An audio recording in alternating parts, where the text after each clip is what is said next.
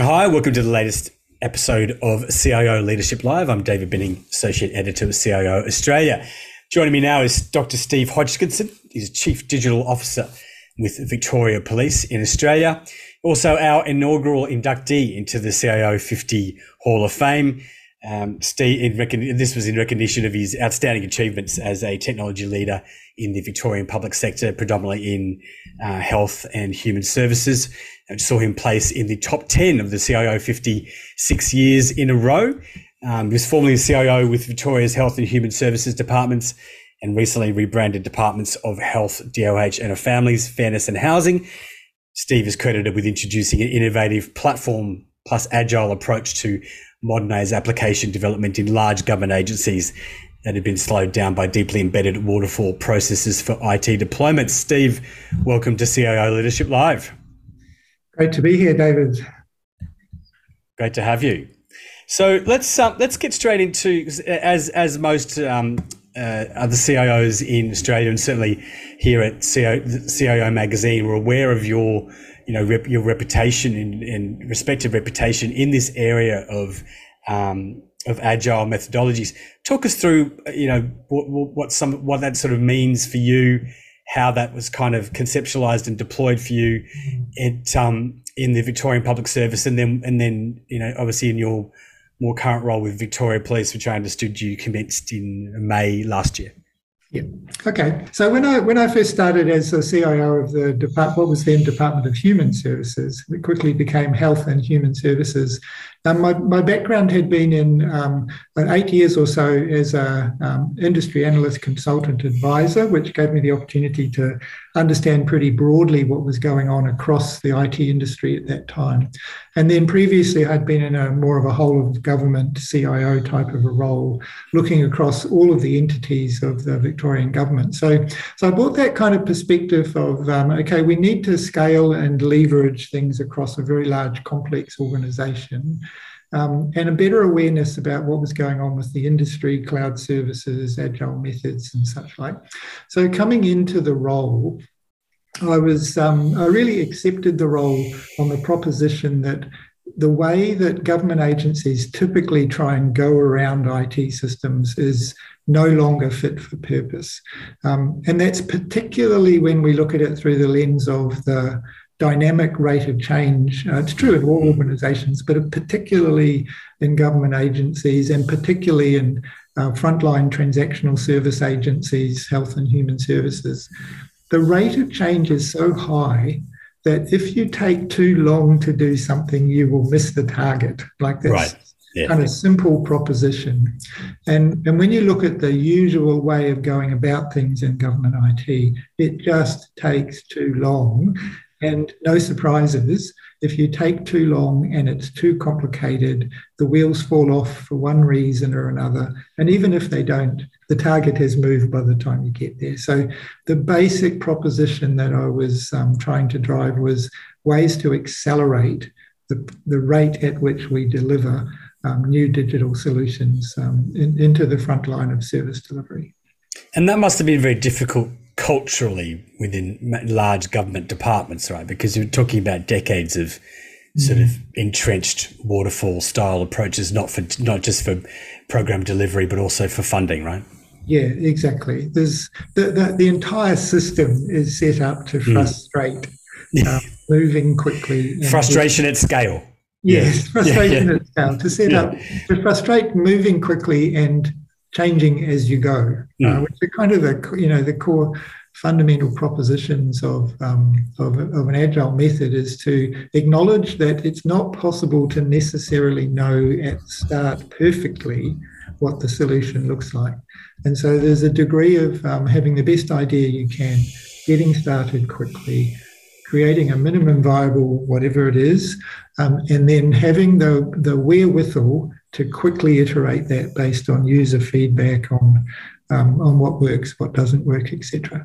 Now, that is just not at all the way most government departments and agencies operate, because of this inherently linear mindset of needing to write some perfect form of words which articulates a future state, and then progress from one step to the other, to the other, to the other over years. to pursue that target.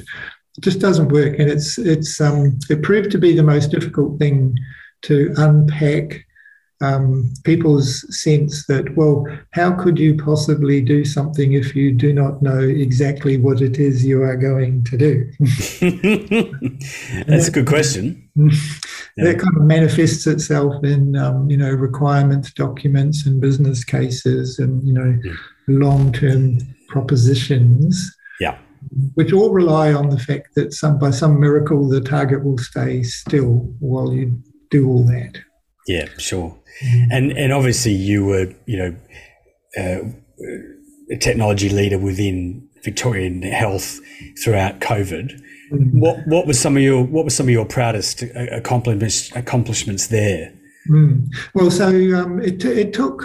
I started in health and human services really in 2014-15. COVID was 2020-21, and it took, quite frankly, that period of time, 4 or 5 years or so, to change the direction of things and to introduce a fundamentally different way of going about building applications. I call that platform+agile. It's well articulated in my LinkedIn articles. And it has the proposition of running through the entire life cycle in a different way. The way you get money, the way you build a multi-year investment portfolio of things, the way you procure platforms and then use those platforms many, many times to deliver many things, not a different platform for each application, procure platforms strategically and then use them in many ways. Agile methods, the whole agile methodology, partnerships with an ecosystem of vendors which enable you to resource projects quickly and have the right skills to do the right things at the right time. Yeah. And then ways of articulating that as a high cadence program of activity. So one of the things that I found most satisfying during the COVID period was that was preparation meeting opportunity. So we had set ourselves up in a way of operating which was really perfectly tuned to what was required to be done during that period, which was very, very fast moving. No time to do all of the usual things, but needing sophisticated digital systems to be in place to enable the things that had to happen. And the most satisfying, the pinnacle of all of that was an application called COVID Test Tracker for Victoria. Yes. So it was an application that was used on the front line of COVID testing, enabled the collection of a body of data which informed the character of the test situation, and then processed that test sample and the data through 19 different pathology labs and into the department's COVID testing and contact tracing systems. Now, that all needed to be developed. Like, it was the first minimum viable product was literally stood up in 2 weeks from start to finish. Now, that was not some shonky proof of concept knocked up, in an unsustainable manner. That was 2 weeks to deliver a minimum viable product, enterprise-grade solution based on sustainable platforms that embedded good usability features available on any device and fully secure for protected level data. Yeah, and as we know, that was sorry. Go on. So that just meant that we could quickly stand up something, but then quickly iterate it based on feedback from the front line, but also on the changing character of the pandemic, changing requirements for testing, changing requirements for the information that needed to be collected, all on the fly and done in a continuous integration, continuous deployment agile model. And so that all worked. It was fit for purpose for the situation, and it was the product of 4 or 5 years of transformation of the way that the department went about it. So it was very satisfying to see that in action as a proof, if you like, of how this could work at huge scale with protected level data and in very kind of sensitive situation. Yeah, and of course, this was integral to the COVID response in Victoria and Melbourne. As we know, as all Australians know, Victoria / Melbourne had probably the worst set of COVID circumstances to deal with.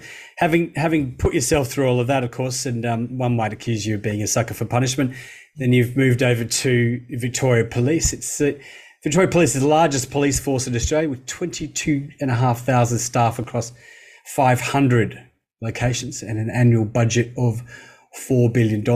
What led you to want to make that particular change, perhaps jumping from the fry pan into the fire? Yeah. So I suppose I'm a public sector tragic, and I live in Melbourne. That makes me a Victorian public sector tragic. Right, as a particular beast. Yeah. Yeah, like I'm intellectually attracted to the complexity of the environment and the virtue of the work. Really, it is important work. Needs to be done properly, better.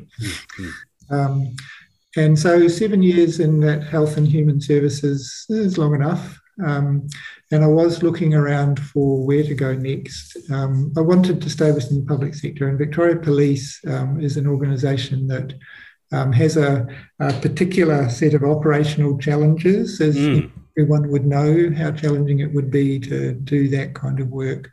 And also has, for a long period of time, struggled with modernising its approach to IT, which tends to be true of emergency services organisations as a general thing. The pressures on the organisation and the requirement to deliver things 24/7, mission critical without fail. Yeah. Does create a fairly conservative, necessarily, way of thinking and working. But at the same time, we all know that digitisation is transforming every aspect of the world and in the way things are done, and it's no different in policing. Yeah. So responding to the future means that an organisation like this just has to make the change to basically, from my experience, the platform+agile type way of going about things, which is a big change for this organisation. I saw it as an opportunity to leverage what I had learned and bring it into a new context. Yeah, I mean, such enormous. I mean, as our viewers or Australian viewers will know, we've interviewed Gordon Dunsford, who's the former head of IT at New South Wales Police, many times, and written countless articles on him. And as we know, speaking to Gordon and speaking to you as well, Steve, there's incredible potential for digital technologies to make law enforcement more effective, more efficient, more targeted. Talk us through some of the projects that you're working on at the moment, and just quickly before we get into that, I might note the impressive arsenal of the digital services and security, so the digital services and security department with the Victoria Police. 20,000 workstations, laptops, 11,000 iPads, 8,000 iPhones, 13,000 radios, 10,000 body-worn cameras, 300 systems, large or small, handling over 350,000 service requests every year, and a pretty, one might assume, a fairly intense level of focus on cybersecurity as well. Yes. So those of us living in Victoria don't need to be reminded about cybersecurity risks. No. We look at the fact that Fire Rescue Victoria, one of our agencies in the emergency services sector, has been impacted by a significant ransomware incident, which happened in December. So that's right. Cybersecurity is front and centre. Yes. Everyone's consciousness right now. In case anybody asks. Yeah. Yes. Yeah. But the thing with that large operational environment of Victoria Police is it's a product of the scale and breadth of services of the organisation itself. So policing organisations do a quite frankly mind-boggling array of different things. And by and large, that creates a fairly decentralised, evolved style of organisation. There are many different commands doing different things. on the spectrum of frontline policing, turning up to people's houses when they request assistance in domestic violence or other crime situations, being in the community, in vehicles and in police stations, and having access to the information that they need to have access to do something useful or in response to whatever is happening in front of them. And that's kind of one extreme. That's very, very large scale, needing digital devices in the hands of individual police members so that they can quickly source information and assess the risk, transact, a digital service, shall we call it, of presenting an infringement notice or whatever it is, but also have access to the information that they need to coordinate other responses and activities, right through to more the back office investigation, criminal investigation, intelligence operations, along the way with lots of interesting machinery and equipment. And, further off to the right, coordinating across multiple jurisdictions, national crime, national intelligence, et cetera, et cetera. So it's a very, very fascinating and interesting thing. The main focus of the work that we are doing is across those different spectrums. So, of course, there is the usual corporate systems, finance, HR, payroll, these corporate functions. Most of the focus in the last 5 years in Victoria Police through a program called Blue Connect has been around digitising the devices and services available to an individual police member through iPads and to a lesser extent iPhones, but moving towards iPhones as the primary handheld device. And that's been very effective. There's been a lot of work around intelligence systems and better access to data and manipulation of data and reporting. And then into the National Criminal Intelligence System, Victoria Police has been an early and leading adopter of participation in a national criminal intelligence system, which enables police members to access data from multiple jurisdictions when the appropriate authorisations and justifications are in place. So a huge spread of things, very sensitive, mission critical, high availability, high usability, with not enough money, with not enough people, and with not enough capacity. And when you look at what is the demand, from any practical sense, the demand for new digital solutions, enhancements to the existing ones, and digital innovation generally is just overwhelming. So my team is, depending on the day, and around about 300 odd people. Now that turns out to be a pretty constrained capacity. Money is constrained. There's a lot of work associated keeping everything running. Mobilising new projects to deliver new systems is fairly much in a procurement plus waterfall kind of approach. It's necessary to go to market to do a tender for every individual system. That's been the historical practice, a large outsourcing approach to the core run operations. So that all creates an environment of extreme demand for digital innovation and a fairly constrained capacity to execute on serving that demand, which is a very similar situation to what it was like in health and human services in 2015. So how do you manage that as a technology leader? What could you share with us about your observations, your learnings over the last several years, particularly the intense COVID period with Victorian Health and Human Services, and now with Victorian Police? Yes. So my approach to these things, and what I'm seeking to do, is to fundamentally reform and re-engineer the mindsets and the approach and the thinking to doing all this, to gear it up for more like an environment which could cope with the demands placed on it. Yeah. So that means the first thing is, in some ways, it's just get the basics right.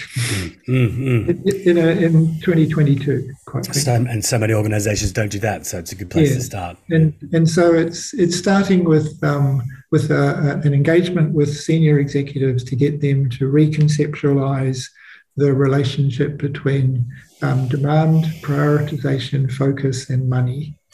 And how they build a case and argue for sourcing funding from the government, but also from across and within the department itself, in order to apply it in a more structured way to a multi-year program of investment.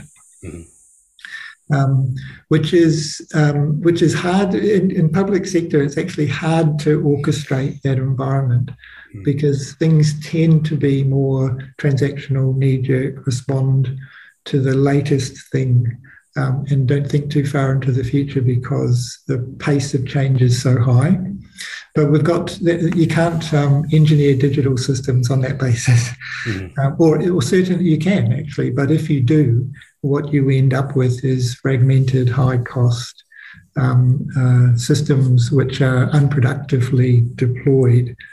Each one is deployed as if it was a standalone exercise. So I've got to get out of that, but you can't get out of it unless you get to a different way of thinking, conceptualizing a program of work and applying money to it. Yeah. The kind of first challenge.